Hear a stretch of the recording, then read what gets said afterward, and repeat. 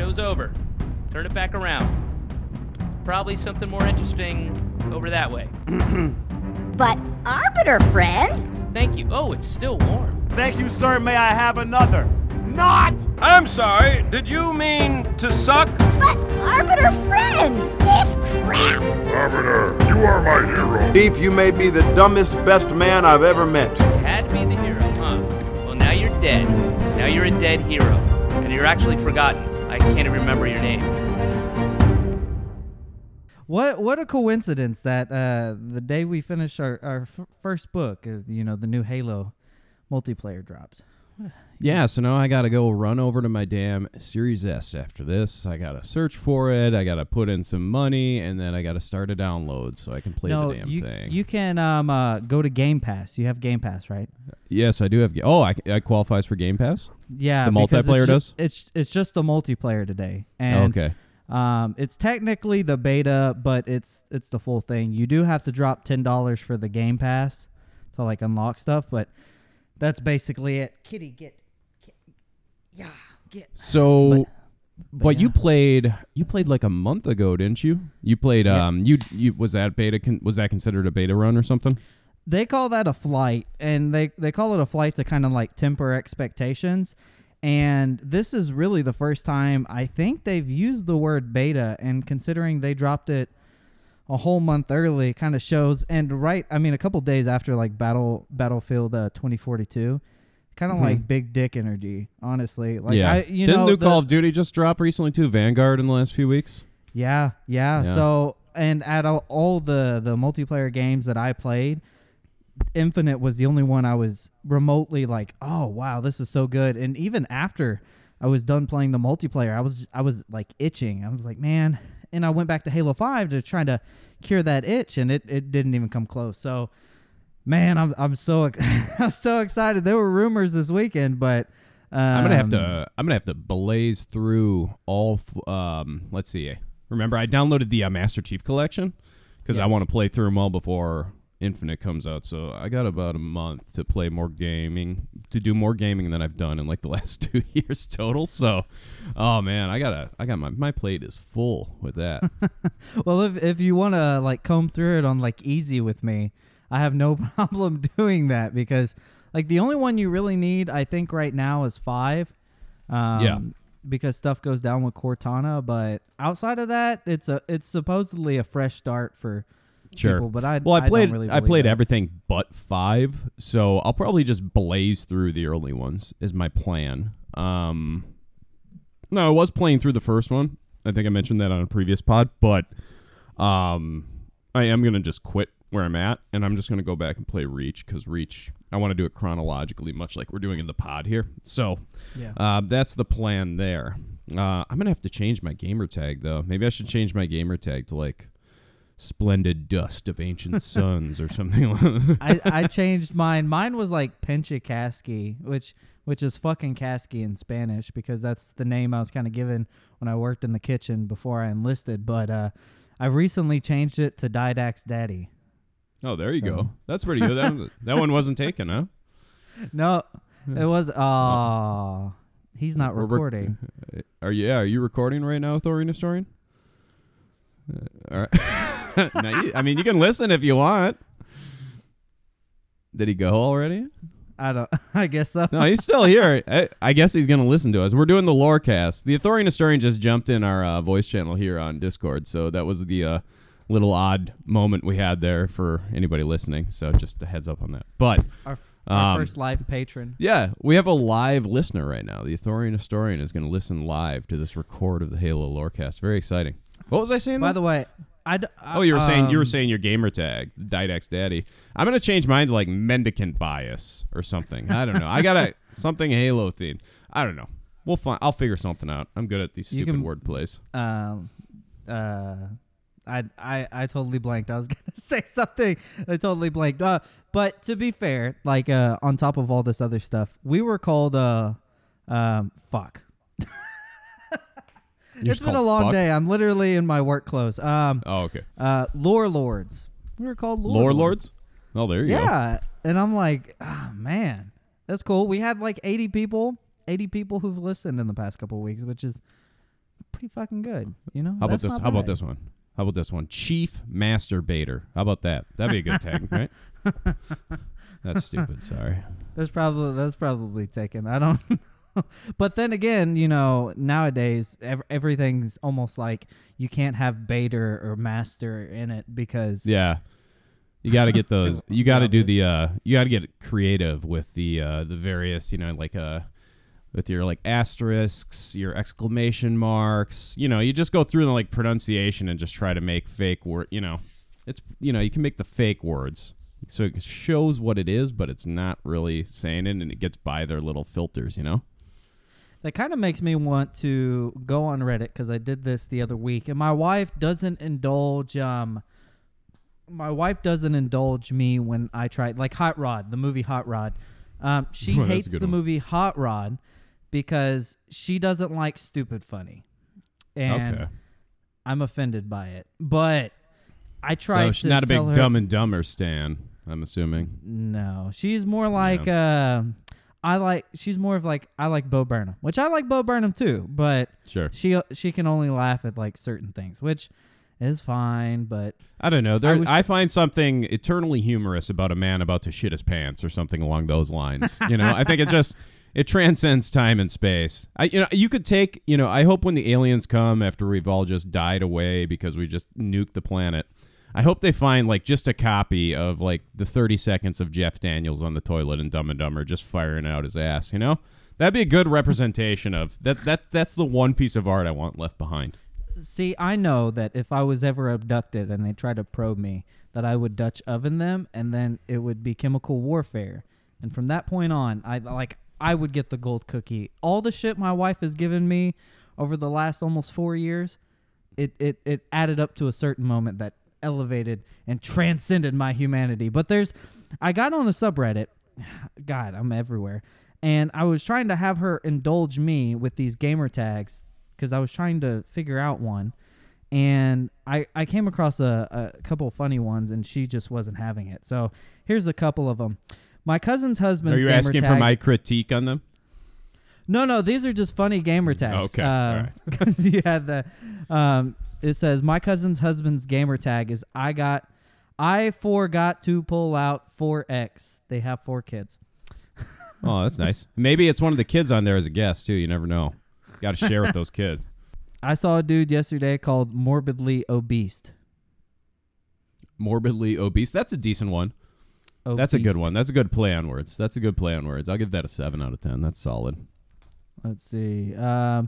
Halo 5 recently I paired with the Dildact, and it cracked me up for some The Dildac? That's good. I like that, too. See, it's the play on words. That's what you got to do. You got to do the play on words. Like somebody said, I played with the guy last night named Buka Cockalypse. Oh, no. Cockalypse? What does that even mean? Is that something? The best name, I'm trying to think of the best name ever. The best player I've ever seen is not necessarily the best name, but it's a player named Select Panda on Xbox. And we were playing, me and my buddy Nick were playing Call of Duty Modern Warfare. And this must have been, I don't know what year that came out, 2009? I don't know. The first one. And so we're into this round. I think it's on ambush. And ambush, you start on like 2 sides of a town, and there's this big road that goes down the middle. It's probably not ambush, but we'll call it ambush. So we spawn at the one side of the town, and Select Panda just cooks 2 grenades and just chucks them over, right? He kills the entire enemy team with the grenade.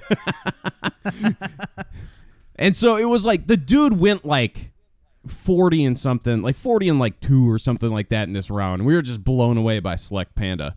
So my buddy Nick sent him a friend request just because we were so blown away by Select Panda. It's still pending to this day, and he hasn't signed on. The guy did the grenade kills, and then I think he just logged off. He's like, well, he ascended to like the highest plane of existence in that moment and just never came back. It's incredible. Oh, Jesus. See, I've never ever had an experience like that. Like the closest I've had to an experience like that, and it's not even close to like that, is Battlefront 2. A couple of years ago, there was a glitch, and they used to reward you like Battlefield. experience points for spawning on a squad mate. And there was an exploit for that glitch. And so the thing was is you had to die at a certain moment and spawn in at the exact same time, and you would just spawn and spawn and spawn and spawn on them. And basically what they would get is infinite XP throughout the whole match. Okay. And I did this for all of my squad mates because I was just testing it out. And then I got my wife on my squad and had her do it to me. And I got some dude that was like, I'm going to report you and kill you. Like, I pulled it up in my messages. It says, I reported you and do it again. I kill you. And I'm like, bro, what the I helped you out. You maxed out everything. I don't care. It's like, oh my God, people are so ungrateful. Just very ungrateful of that man there. It's too bad. I remember like World at War. I love that game, and I stepped away from it for like a year. And when we came back, like Activision had clearly like gotten bored with like maintaining anything or regulating anything. And there's just like so many like mod hackers on an Xbox, and they're just like dudes like floating in the air shooting at everybody as they fly above the map and shit. Like, oh God, those fucking Activision, man, fuck those guys. That's all I gotta say about Activision. Yeah, I mean, fuck Activision. Halo's better, but like, the crazy thing is I haven't played a Call of Duty game really since Modern Warfare 2, and I remember like when Modern Warfare 3 came out, I didn't even touch it because it looked the same as Modern Warfare 2. I played Black Ops, and then from that point on, I didn't touch any of them. And Battlefield became the game that I played. Battlefield 3, I didn't like 4. Battlefield 1 was good, and then I haven't touched that since. And then I played the Battlefield 2042 beta, and I just thought that was just hot ass, just straight garbage, and probably the worst thing I've played all year long. So, you know, also my Wi-Fi I don't know, like kicked up. Call of Duty's like kind of the ones where I go back every now and then just because a few of them like were just so ingrained in me, like Modern Warfare and then Black Ops. Like we played the shit out of that game, but it's never been able to like. There's been some decent releases, but it's never been able to like recreate that feel for me. So my friends and I, we go back. A lot of times, like we went back for what's the one that came out? Black Ops 84, whatever the fuck it was last year. I think it was called.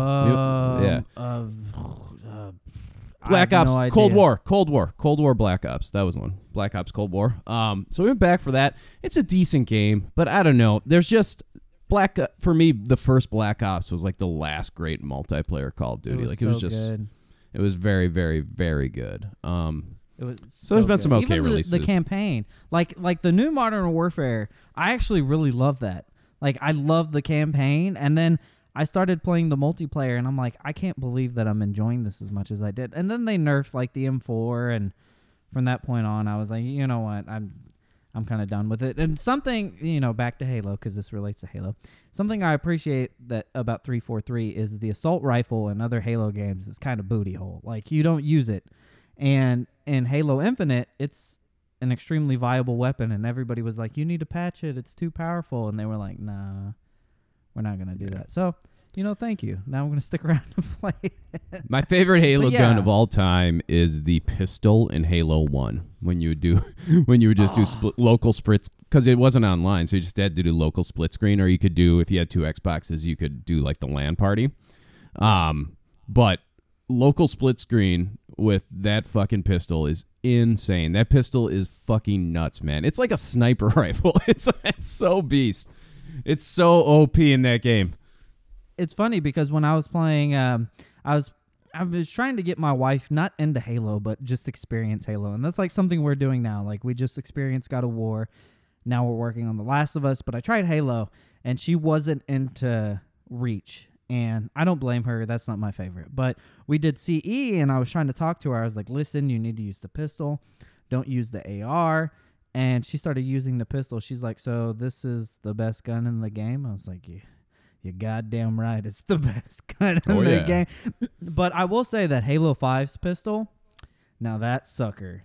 Got a lot of kills with that thing. It's nice. But I like Halo 2's like little Glock looking side piece. Like I understand that a lot of people don't like it, but I like that one, and then Infinite's side piece. Oh, I was fine with the pistol in Halo 2, but I just think coming out of Halo 1, like, people adored that gun. So it's just, it was.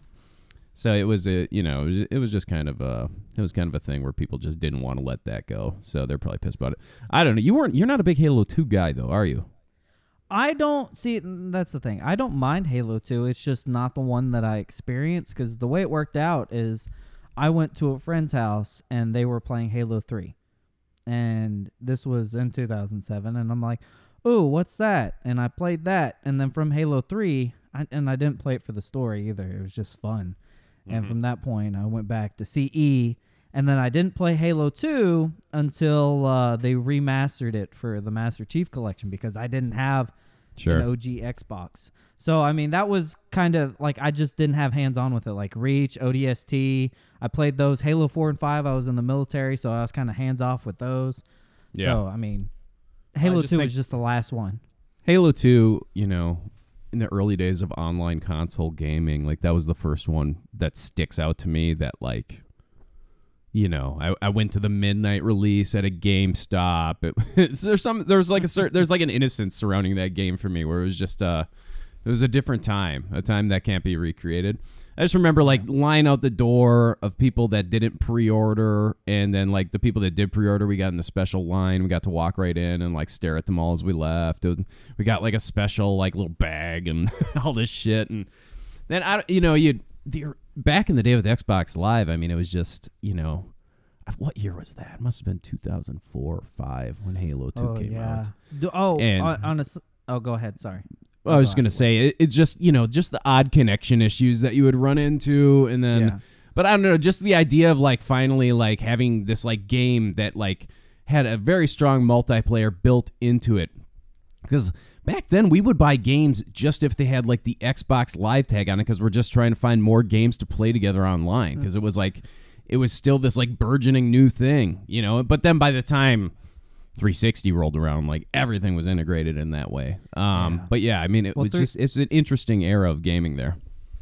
Well, 360 was like the first like the original Xbox, sad story. Like my mother, Santa Claus got me the Xbox for Christmas, and then one day I came home and my Xbox wasn't there. Turns out that my mom couldn't afford to pay for it because she was making payments on it. And that's how I found out Santa Claus wasn't real. So that was like, one of my first. I know, it's fucked. And that was like one of my first consoles was the Xbox, and I'll never forget putting it on the TV and hearing like wow. But I never had another console really until the Xbox 360, and at that point I was like, okay, online games, and I had no idea that the original Xbox actually had online games or anything like that. And Xbox for their 20th anniversary played like snippets of their history, and that shit made me cry because I was like, holy shit.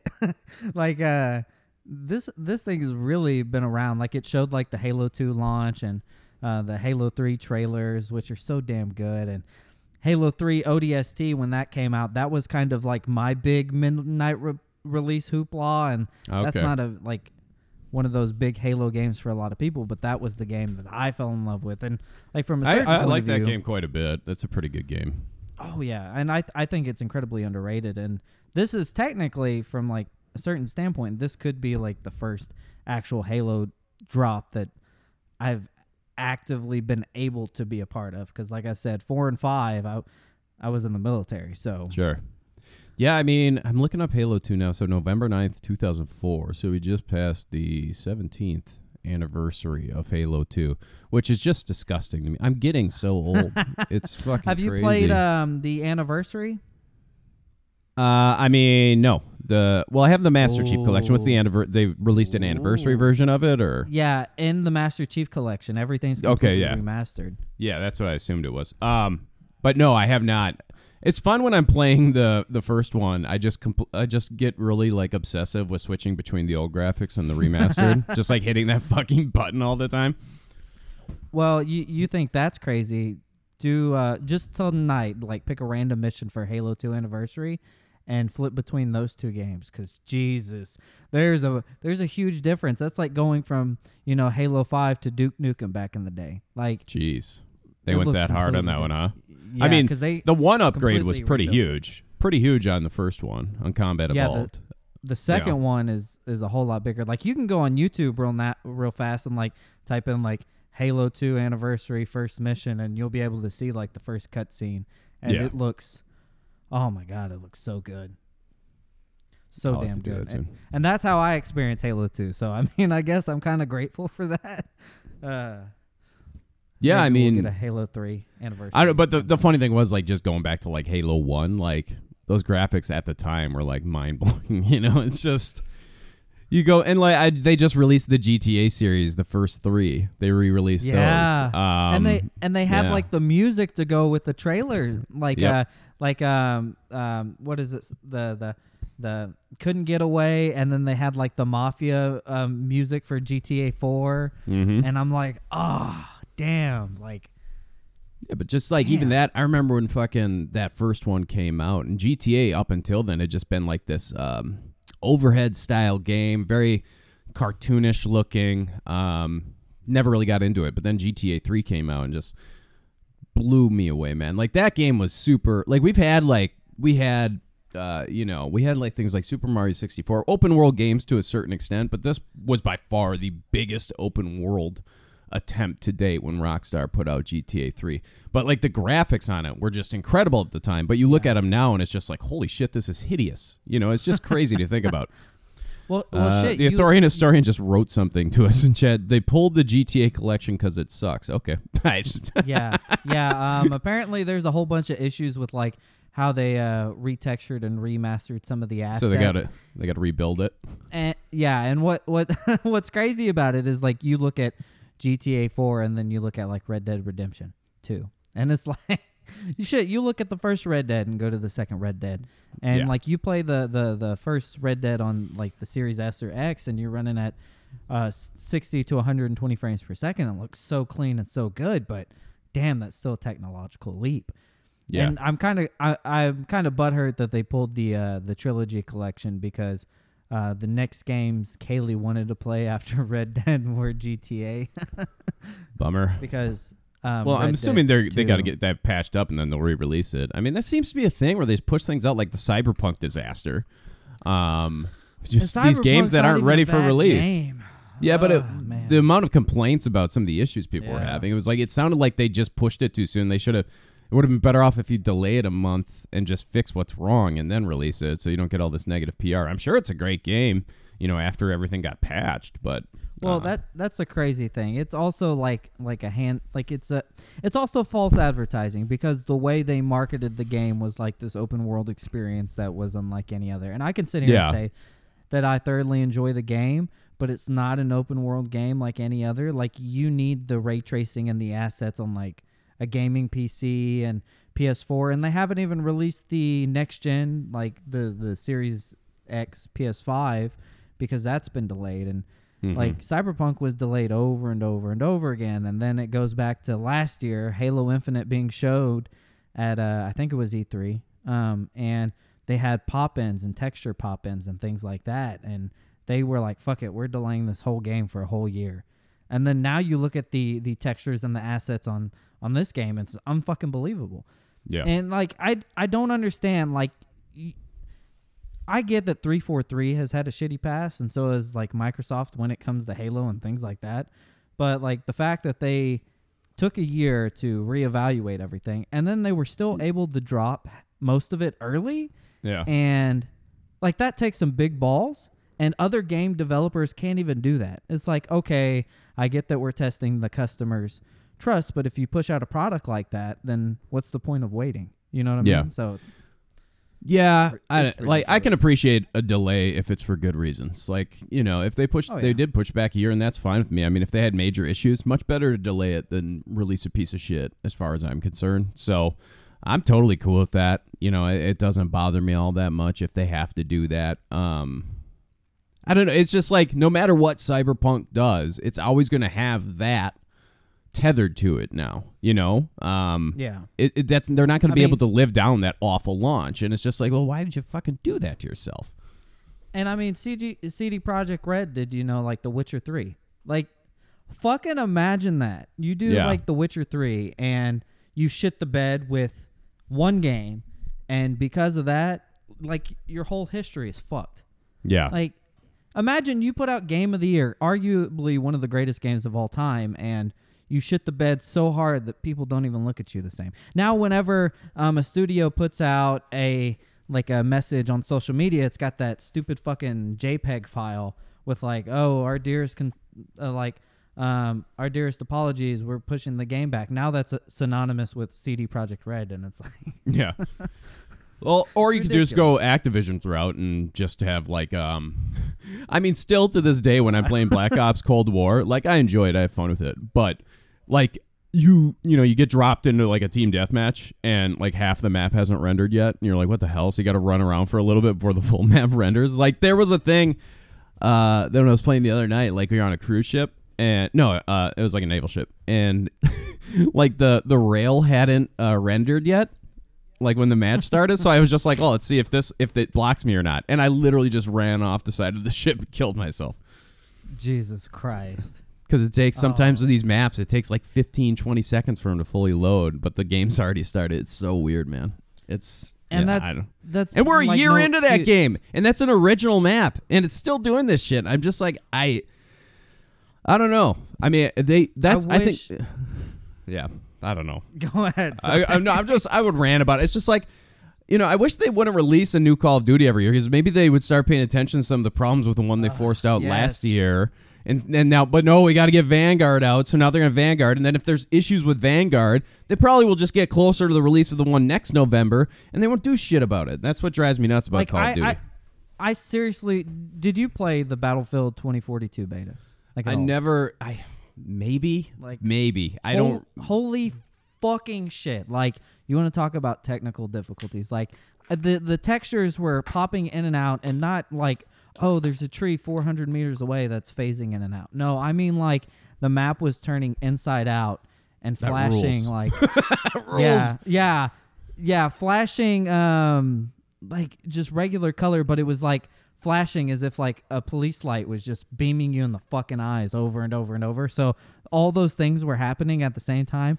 And like I had matches where I was shooting somebody directly in the head and it was missing, so hit detection was also off. So all these things were happening while aerial vehicles are like phasing in and out with their clouds of destruction. So like all of this shit's happening and I'm just getting butt fucked by it. It's so bad. And I don't understand how, like, you have something like the Xbox Series X, which is extremely powerful. It runs at a native 4K. Or you have PS5 with their great SSD and, like, checkerboarded 4K.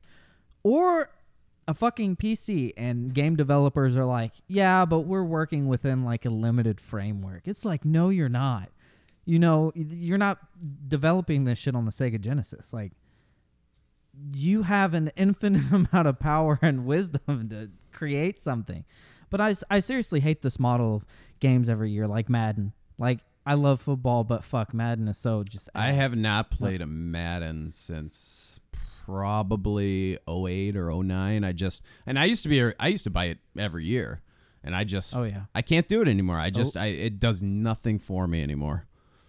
Nothing. 05 was the peak for me, with like Ray Lewis, and like you get on the main menu and you see like the animation of like play-by-plays. It's Yeah. just, man, No, yeah, they don't have that anymore. that line that was in Xbox and PlayStation 2 from like, I don't know, I think like 02, 01. I think it's the Eddie George one. 01 through 05, 06, right around that time that was the best run of Madden, I believe. I think they had fucking Dante Culpepper one, I remember. But I think that was those were 2000. they were the most fun. Like, and the creative player was fucking awesome in that mode. It was fucking great. It was Create a smooth. stadium, Yeah. create a fan. Yep. They had all that cool stuff. And then I don't know, like 06 came out, and I believe that was the Donovan McNabb cover. And it was still really solid for Xbox and PlayStation, but the problem is The problem was I also got, that's when 360 dropped, so I got the 360 version, and it looked great compared to everything we've ever had, but the game was just naked. There's just nothing there, you know, and it just, and it, I don't know how they are now because I haven't played them in a long time, but and when I gave up, like, it was clear that they still didn't have a grasp on the next generation of consoles. Like, they just sucked. They weren't fun for me. They weren't, nothing can ever really replicate those, like, that early aughts. Those games were fucking sweet. As somebody who still plays Madden periodically, like, the PS2 to, like, PS3 jump was ass. The PS3 to PS4 jump was ass. The PS4 to PS5 jump was actually good. Like, and that's weird, but not good in, like, oh, you know, now it's a simulation-based game. No, it's more so like, okay, well, these are the different features. Like, there's a feature of crowd noise now, so like the old NCAA games, where crowd noise takes an effect. There's also next-gen stats, which is a really weird thing because it doesn't do anything in the game, but the game itself runs an algorithm with next-gen stats in real life, and how they play in real life reflects on how they play in the game. Online, but not in franchise.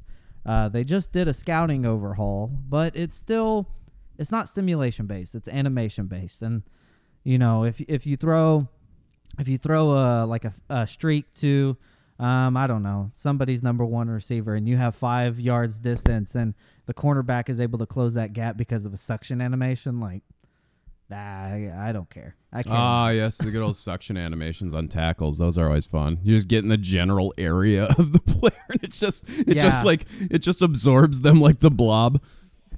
Or it's like, you know, people used to run stretch plays to get around the edge because the defensive end contain was broken, and there's no such thing as defensive ends anymore. They can't even fix that. There's edge rushers, and, you know, there's hybrid linebackers, but that's a conversation for a different time. So their thought process to fixing the stretch play was, well, if you hold down the sprint button behind the line of scrimmage, then the defensive ends will get a block shed increase, and you'll probably be tackled. It's like, but that's not how real life works. Yeah. You know, if Adrian Peterson 8 years ago, like, took off from the line of scrimmage, as soon as he gets the ball and gets 15 yards without any contact, it's not like the defensive end was like, now I'm Superman. You know, it's stupid shit like that, man. And game developers do that in different ways, but in Madden, it's just like, it's so obvious because it's so fucking lazy. And it's the same shit. Speaking every of, like, year. Same thing for 2K. It's just funny every year when, like, you know, when Madden drops and people start posting, like, the odd things that characters do and just, like, the odd glitches that they run into. Like, I don't even know. There was a guy. What was that video with? I think it was Darren Sharper, and he picked Darren Sharper, but he the character in the game, the guy that was playing, like, Sharper broke his leg and he left him in the game. And so, like, you see him, he intercepts a ball, and he's just dragging his fucking leg behind him, running for a touchdown. And the commentary that the guy has is fucking gold. I don't know why I thought of that, but it was just very funny. I just think, well, speaking of injuries in, like, Madden, it'll be like your offensive lineman will stand up, and it'll be like, it says, like, broken leg, and then he, like, does an animation to where, like, he phases back to where, like, he lands on the ground. Or what'll happen is he'll walk off on the sideline holding his arm, and it'll say broken leg. Yeah. God. Did you I don't know, the Authorians in here listening, did you watch the Monday night game last night? Oh God. Man, they had to warm up right before the Cowboys, didn't they? It was well, I mean that, but did it was Greg Jennings that broke his leg, but he's being chased by Darren Sharper. That's what it is.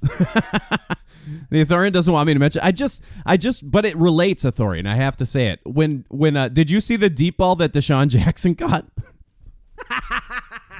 And then he does he loses his bearings. He loses his bearings and then fumbles the ball. It was the most Madden ass move I've ever seen. Like, a character just glitching. I was like, what the fuck did he just do?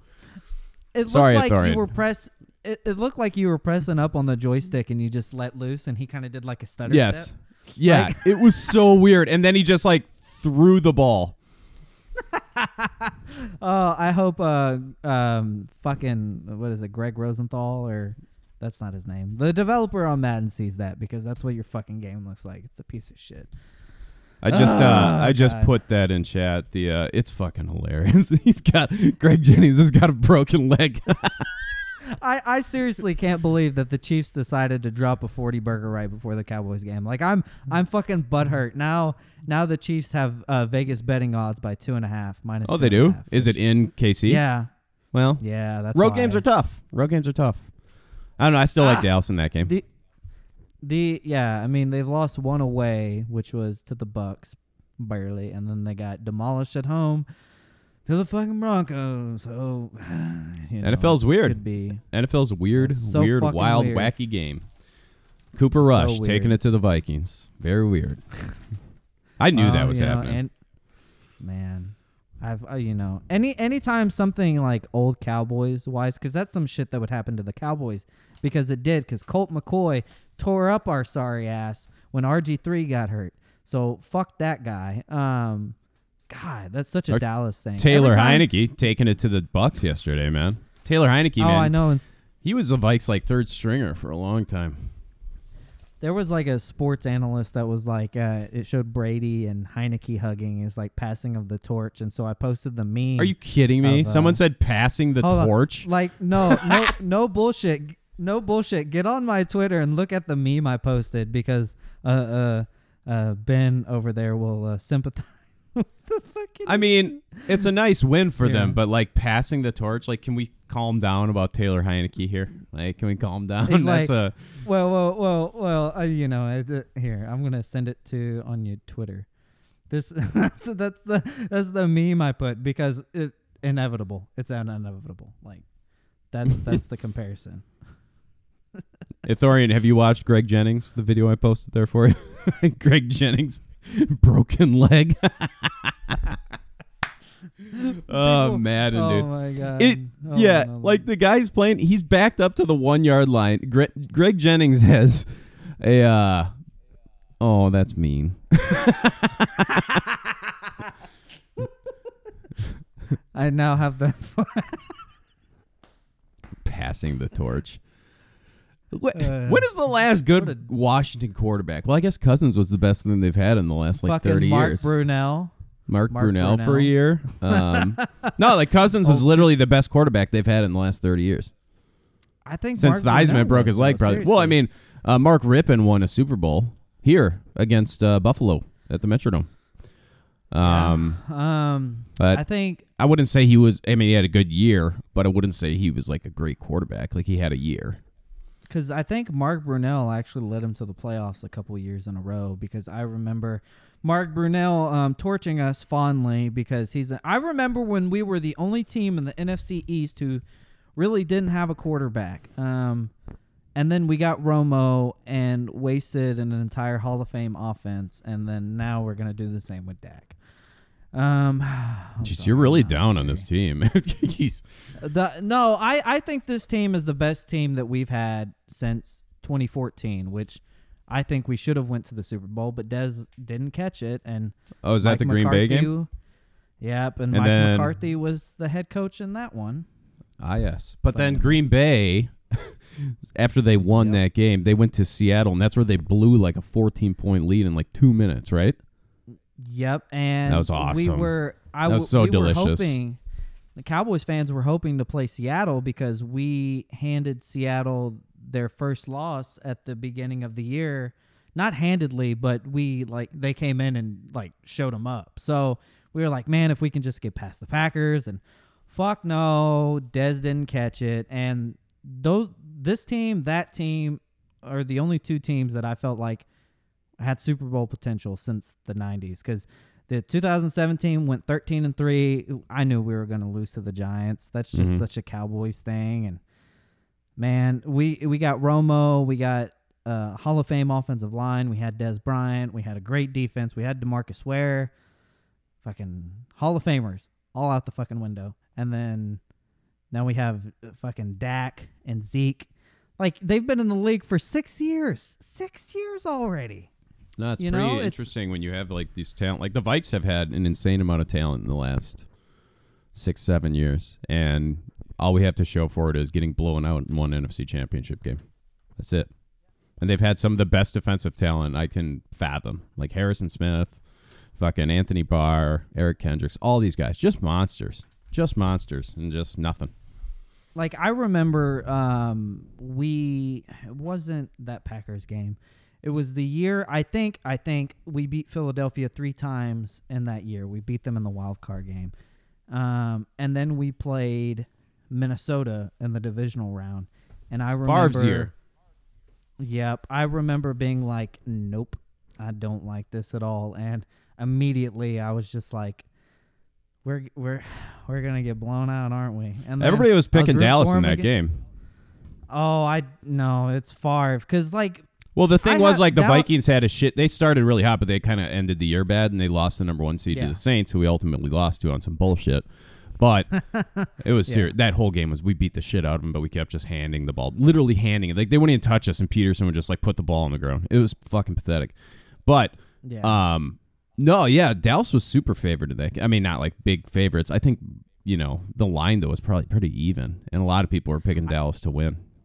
I think Dallas's problem, and it's always been my problem, and like a lot of fans' problem is like Dallas will beat good teams, but like they've always had Peyton Manning's number, but they've never had Brady's number because they've never beat Brady. They've never beat Aaron Rodgers.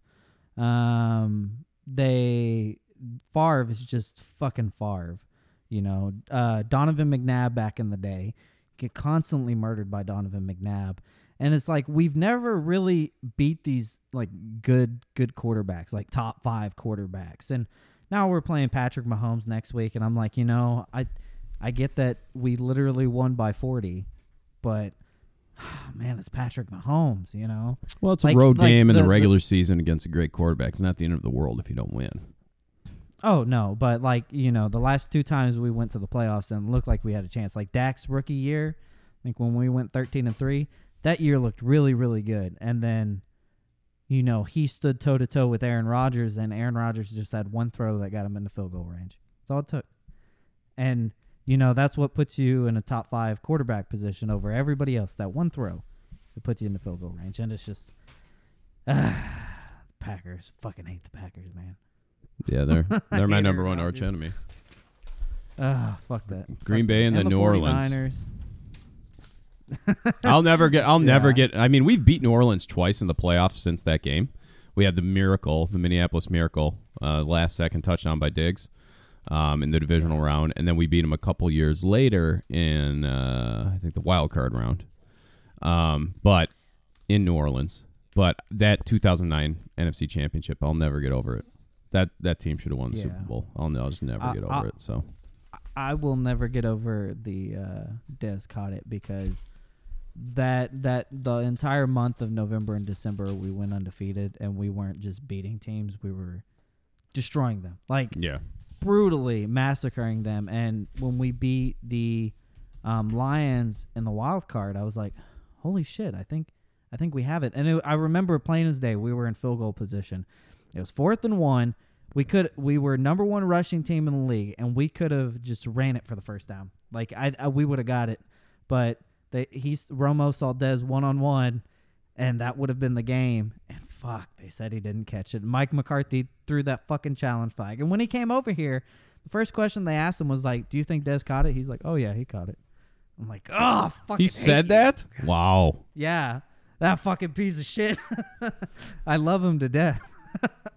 Like he came into Dallas and flushed the Jason Garrett away. I like how we're like 30 minutes into this and we've talked like alluded to Halo. I'm watching Des God. Bryant right now. That's a catch. Yeah, that is a catch. I mean, it hit the ground, but he had possession, and then he rolled over. Like, yeah, it loosened, but he had possession. Like, it got loose, but he never lost possession of it. So I don't understand how that's not a catch. Yeah, the Is that a catch NFL now? even came out. Is that a catch now? If they yeah. They and then he because just they switched came out- hands. That's fine, but he was they on ca- his back when he switched hands. That's stupid. Exactly. I They forgot came how out a bad couple- this was.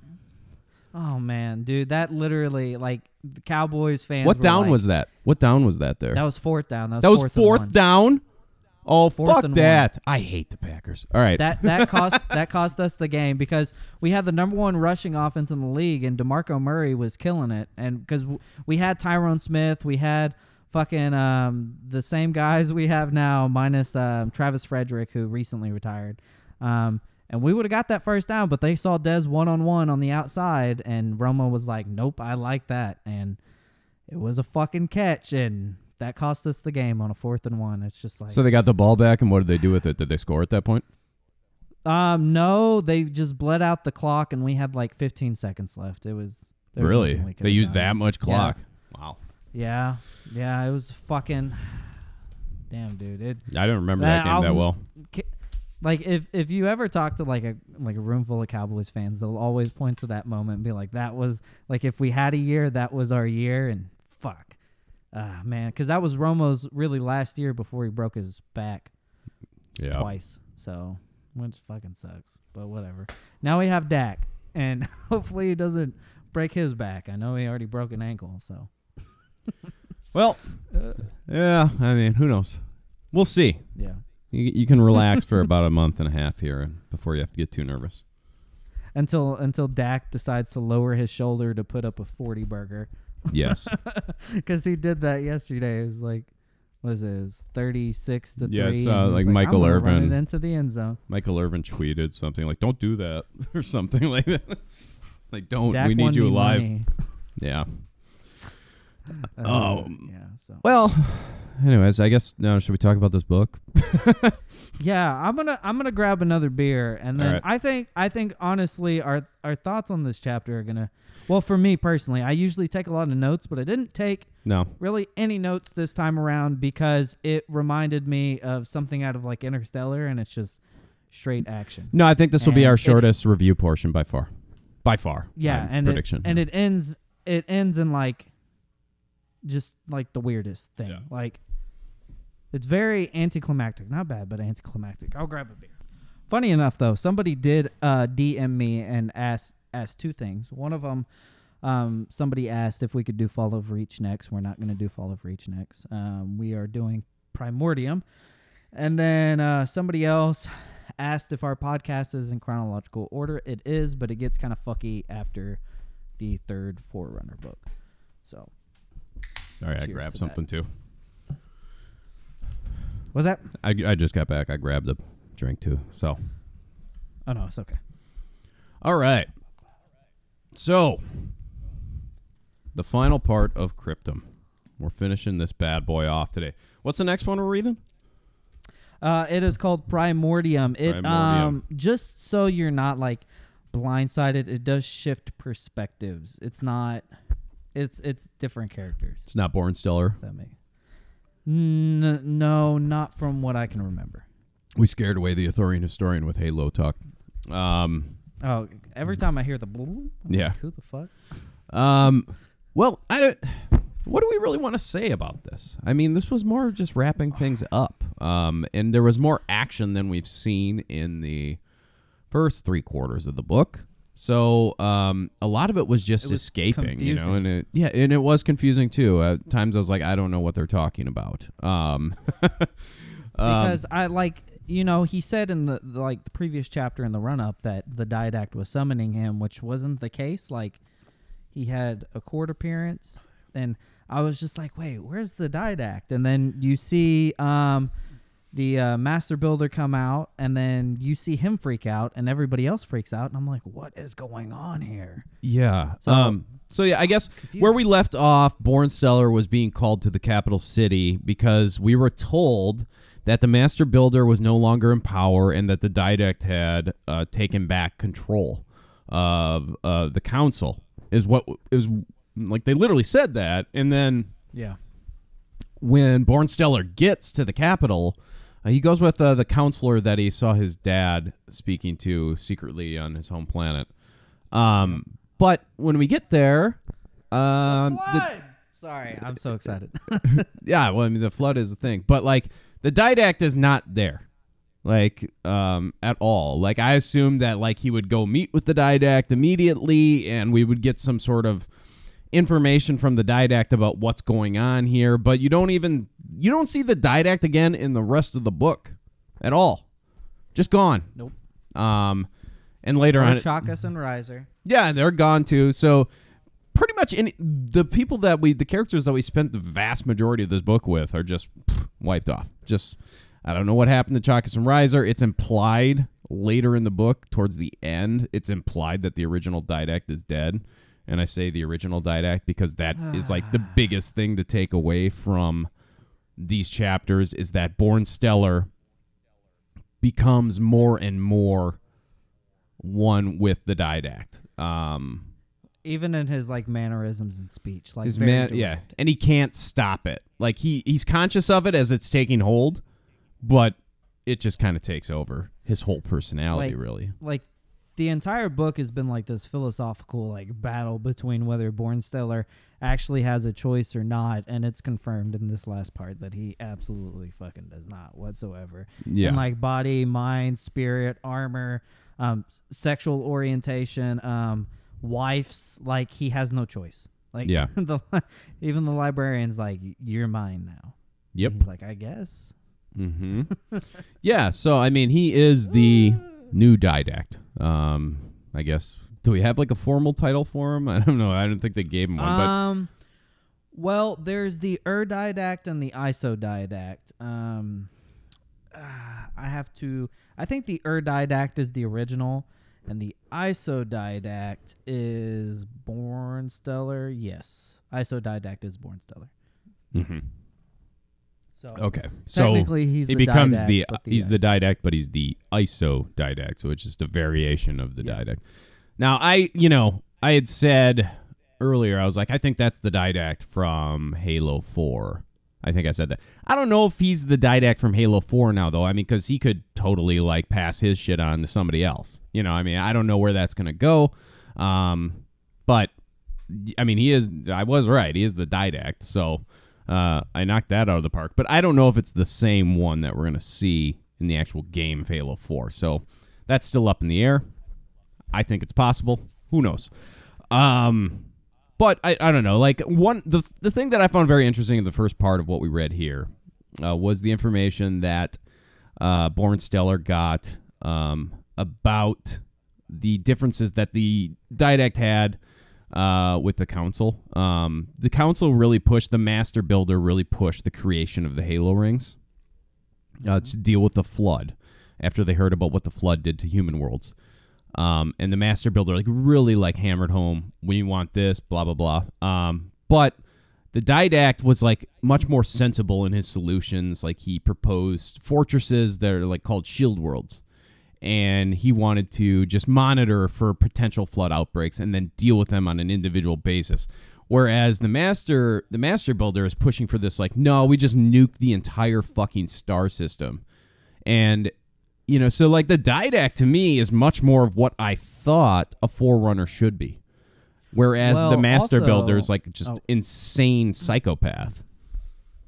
Also, small note that when the Didact or Born Stellar is talking to these other people in the shuttle, that they look like a more sophisticated and evolved version of Forerunners. So I think that, and I'm like, are these is this how the Forerunners are supposed to look in Halo?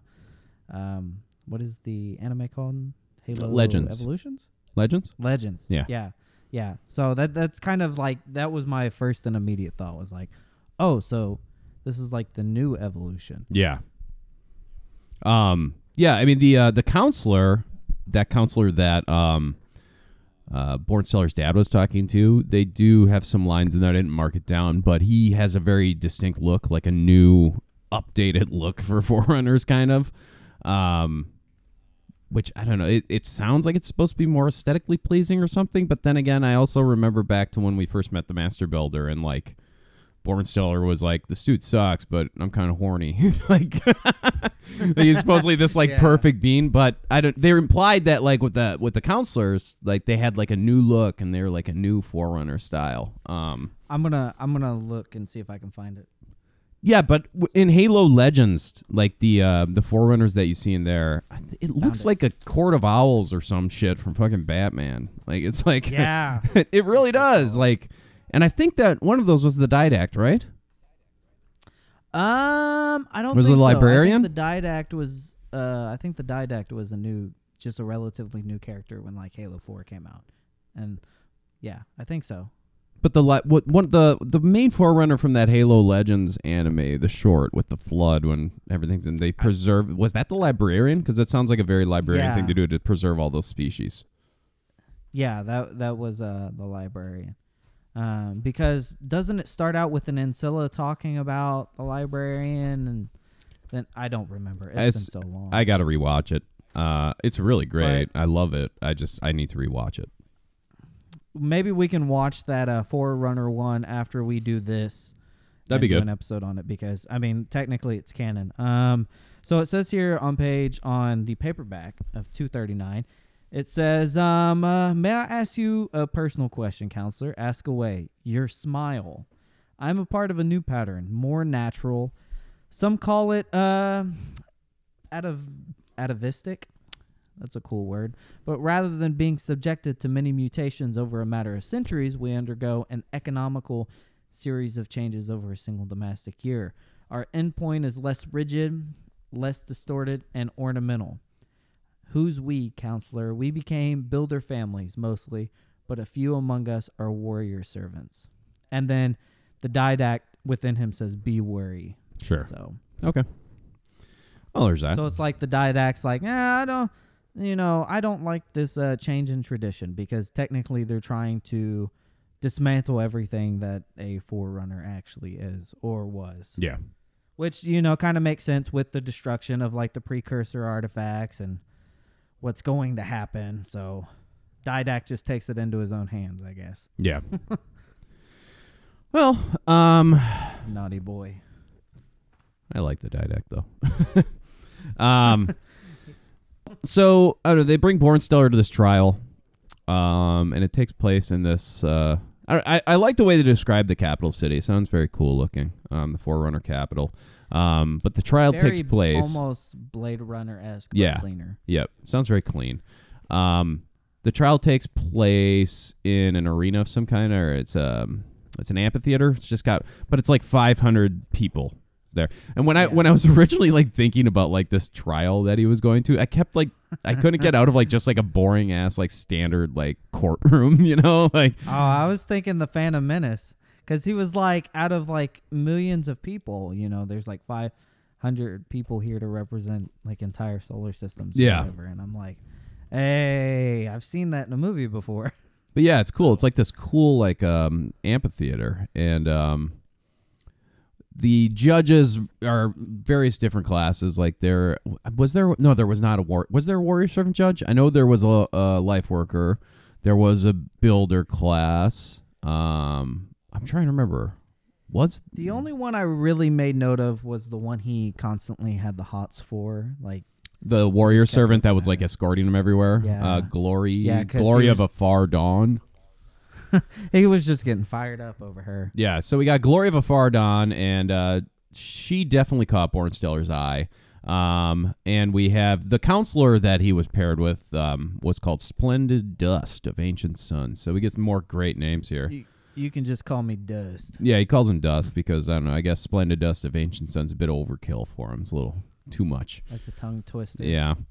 But while the trial is about to get going, they bring out the master builder who's being put on trial. And all of a sudden, like, there's just this, like, green light. It's like this little green light thing, and it goes straight up to it's like this little thing that goes up and just sprays green light onto the master builder, and he like covers his face and he gets kind of scared, and then the light spreads all throughout the room, and Bornsteller just like his armor just goes kaput, like it's just like dead, like just goes dead, and he's just like frozen, he's just like paralyzed.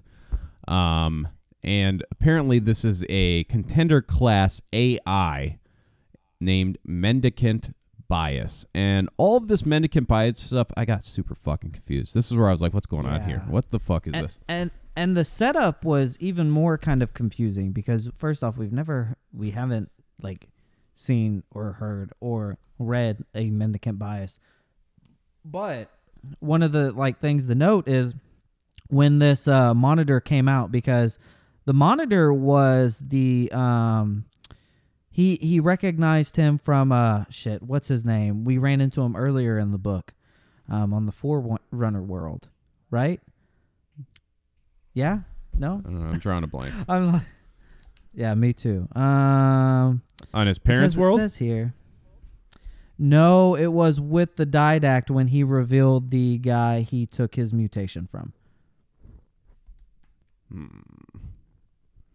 If I can find it. It's like right before, because he's talking about Faber, a.k.a. the Life Builder. It says here, I think, let's see, 271, it kind of like paints the picture.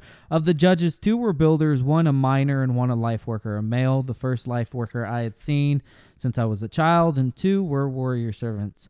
These were arrayed in the armor security. Thus were all rates represented except for the engineers, of course. The warden dissolved the fields around the master build. Well, the warden wasn't the warden. No, am I drawing a potato blank? Is that? It's not ringing a bell. Probably not. Nah, it's not ringing a bell with me. I think I drew a false conclusion when I was drinking and reading. But yeah, one of the things that I found funny was Faber. Let's not call him by the master builder's name because he's a piece of shit, I guess. Faber, like started freaking the fuck out when this monitor came up, and like it was cool because he was like super composed, and they really like wrote it. Greg Bear really just like talks about how composed he is up until that. So when he gets freaked out, you're like, what? Like this dude was like calm as shit, just like the epitome of just like somebody who's just like completely headstrong, completely firm in their beliefs, in themselves, and then like all of a sudden this fucking green light, and he just like freaks out. And then all their armor locks up, and then later it's revealed by the Didact Center presence. He said he's the creation of a Faber and I, or the Master Builder and I. Mendicant Bias has betrayed us, and it's like, Jesus Christ. Yeah. So here, like, is just one element of Bornsteller's armor completely being frozen and broken down to such a point that he doesn't have control over his free will. So that's just like one baby step. Yep. But he is saved by, like, he kind of passes out and he just like feels himself falling, and he's ultimately saved by Glory of Afardon, so the warrior servant that had kind of been assigned to his security detail when he got to the capital, and Splendid Dust of Ancient Suns was also saved by Glory of Afardon. So like shit is hitting the fan when Mendicant Bias goes off, though. Like the capital is just like under siege at that point. Fucking halo rings everywhere, slip space hole, and it's just like, holy. Like when I was reading this, what I thought of was in Halo 2 when like the slip space rupture that kind of destroys, not really destroys, but puts a hamper on oh my god, people are gonna say I'm not a Halo fan. New Mombasa, when like the slip space just completely shatters New Mombasa. Mm-hmm. From ODST. Yep. Like that's kind of what it reminded me of, like all the shit going into the slip space in Earth. It's just that's a lot. Yeah, I mean it's a lot. All this shit like that got into slip space when they escaped out of there reminded me of like the High Republic and the Nihil, like the fucking the Hitzel incident where they just like crashed and then like a bunch of shit dropped out of hyperspace just flying into the solar system. Yeah, I could see that too. Yeah. But yeah, so basically Mendicant Bias like freaks out, and there's 11 Halos there. Now they make a big deal of it when they get to the Forerunner capital. There's like 11 of the 12 Halos are there. And they're kind of just setting them all up. But when Mendicant Bias starts pulling the shit, they bring in the 12th Halo ring. And they also take control of like 5 other rings. And their whole thing is like they're just gonna like nuke the fucking capital and So it's like a full-on revolt by this contender class AI, mendicant bias. I hope we learn more about these contender classes. Very interesting stuff. But that whole stuff, I just got kind of like, my mind got twisted up. It's like, what the fuck is going on here? I don't know what is this contender class AI mendicant bias? What the fuck is this shit? Yeah. Well, we will learn more about like I can almost guarantee you that we'll learn more about mendicant bias and like the way this ends is totally anticlimactic. And if somebody read this and was like, yeah, that doesn't really make me want to like read the next book, I completely understand. Yeah, you got to be kind of somewhat invested in Halo, I think, to read this book. Yeah. Especially considering the next book, the way it starts off and how it continues is you're not with any of these characters. Sure. Like you're starting all over again. And I think I like the second one the most because it's such an emotional book, but like I could totally see that if you're invested in this and you feel like you got fucked cuz Yeah. But it's good in its own way. Sorry, I just thought I'd throw that in there.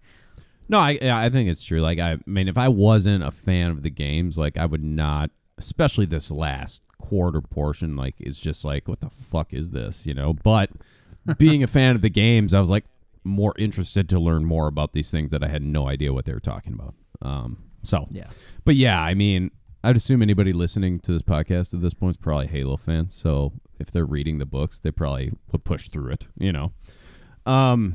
But so basically, shit's going down, but the glory of a far dawn, the warrior servant, saves Bornstellar and Splendid Dust of Ancient Suns, and they escape on a ship into slip space.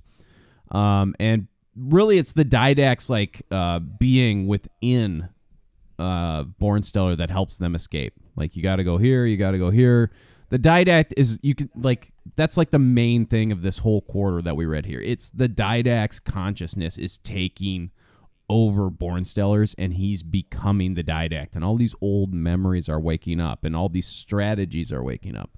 So they actually escape with basically the help of the Didact, who's not there, but he is there because he's basically Bornstellar now. So, would you look at that? Yep, very interesting stuff. And when they escape, they go to a place called the Ark. And the Ark is where all of the Halo rings were constructed. And this is actually where the librarian is hanging out. And he even senses the librarian. Yeah, yep. So Bornstellar hangs out there for a while. He just kind of vibes with some animals. The Ark sounds like a very beautiful place. Like, there's tons of species there, and the librarian is a life giver. So, the librarian is very big on preservation of life, healing. So he vibes for a while with some animals until it's time to go meet with the librarian. I don't know. I guess he had to unsully himself or something. I don't like, you're not ready to meet her yet.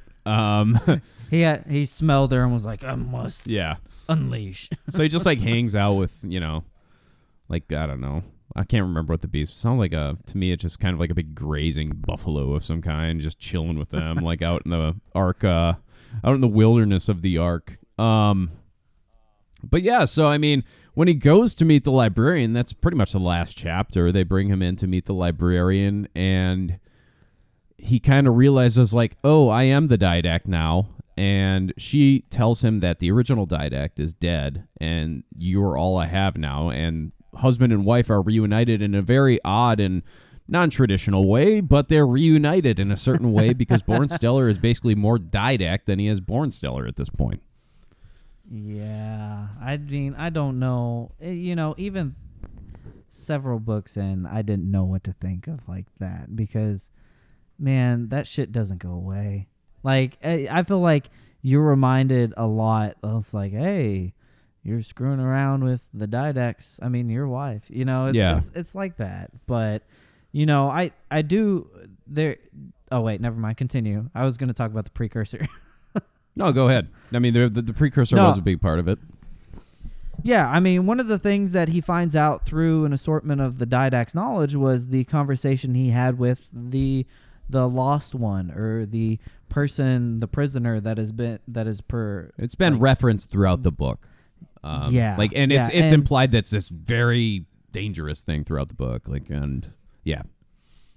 Yeah, and from from chapter 42, that's really from the perspective of the Didact. Like, Bornsteller has pretty much taken the persona, or the biology of the Didact, and it says here on 314 to 315, again paperback, 10,000 years ago on Charam Hakor, before I resealed its cage, this is what the captive had said to me, speaking in ancient Dagon, which it had to have learned from a far distant ancestors. We meet again, young one. I am the last of those who gave breath and shape and form millions of years ago. I am the last one of those of your kind who rose up and ruthlessly destroyed. I am the last precursor, and our answer is at hand. And Now, yeah. there's a couple. And what's most notable is that there are no precursors in the Halo games. No. So, But their I answer have is in the game. Yes, I have mentioned before that every single character, for the most part, in these games that are featured, that are main characters, wind up having a role in the main games, whether that be subtle or whether that be not so subtle. I do recommend that you listen to Primordium in audiobook form, just for the ending. So I will say that. Yeah. I will say that because it's really fucking good. Yeah. So the answer, we learned a lot about it. But there is one other thing outside of Bornsteller becoming the Didact that really hits you in these final chapters is just the history of the flood that we learn, and how humans kind of discovered it. And it took a super long time for it to take hold. Like, they found how did they describe it? It was in it was an abandoned ship that they found, and it was in some tubes basically. And the stuff they found in tubes, they took precautions with it, and they tested it in all these laboratories. Are you talking about the flood? Yeah. Earlier in the book, yeah, like it's kind of like Alien, like the movie Alien. Yeah. And so yeah, I mean we're way past that. It was like early in the chapters that we read, but I thought it's worth going back to it. But you were on a roll. Oh no, yeah.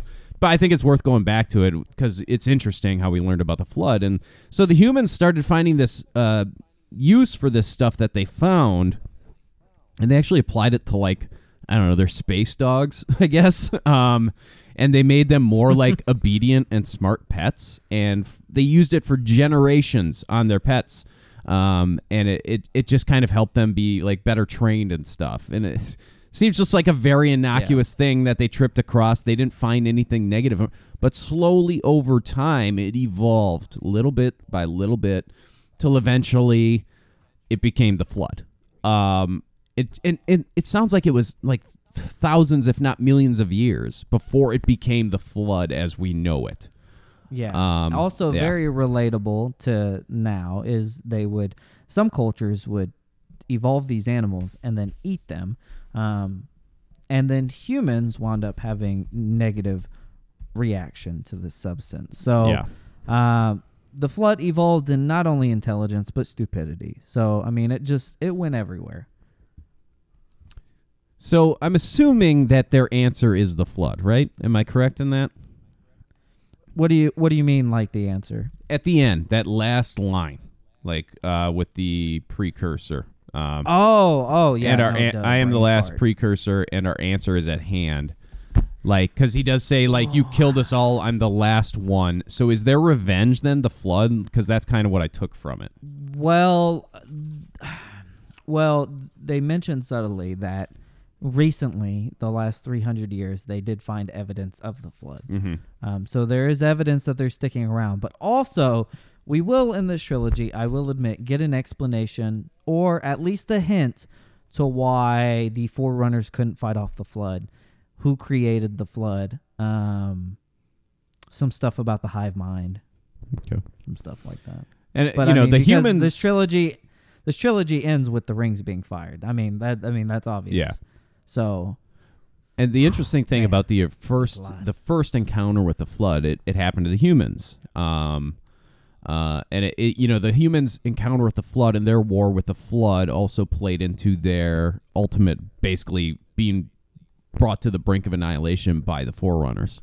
But the humans actually like batted off the Flood on the initial go around with this shit. But at the same time, they ended up getting into war with the Forerunners, and they just couldn't fight wars on two fronts and ended up getting just almost annihilated.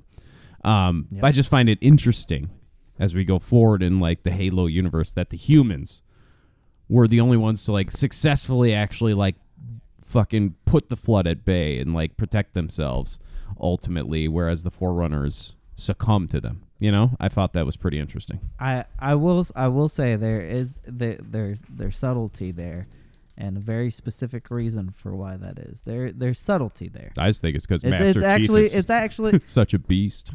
What was that? I was just using it as an example of like an analogy. Like, yeah, Master Chief's a fucking beast, and in the end, he's gonna win.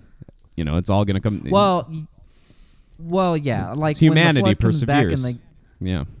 Yeah, when the Flood comes back in the games, it is like humanity against the Flood. Yeah. But in the books and like history and lore, it's not really humanity against the Flood. Like there's a reason why like the Forerunners lose. Yeah. I just thought it was pretty but cool, I'm not- looking forward to the games, like that line that humanity did defeat the Flood initially, and then we end up dealing with the Flood all those years later when we get to the games with Master Chief, you know?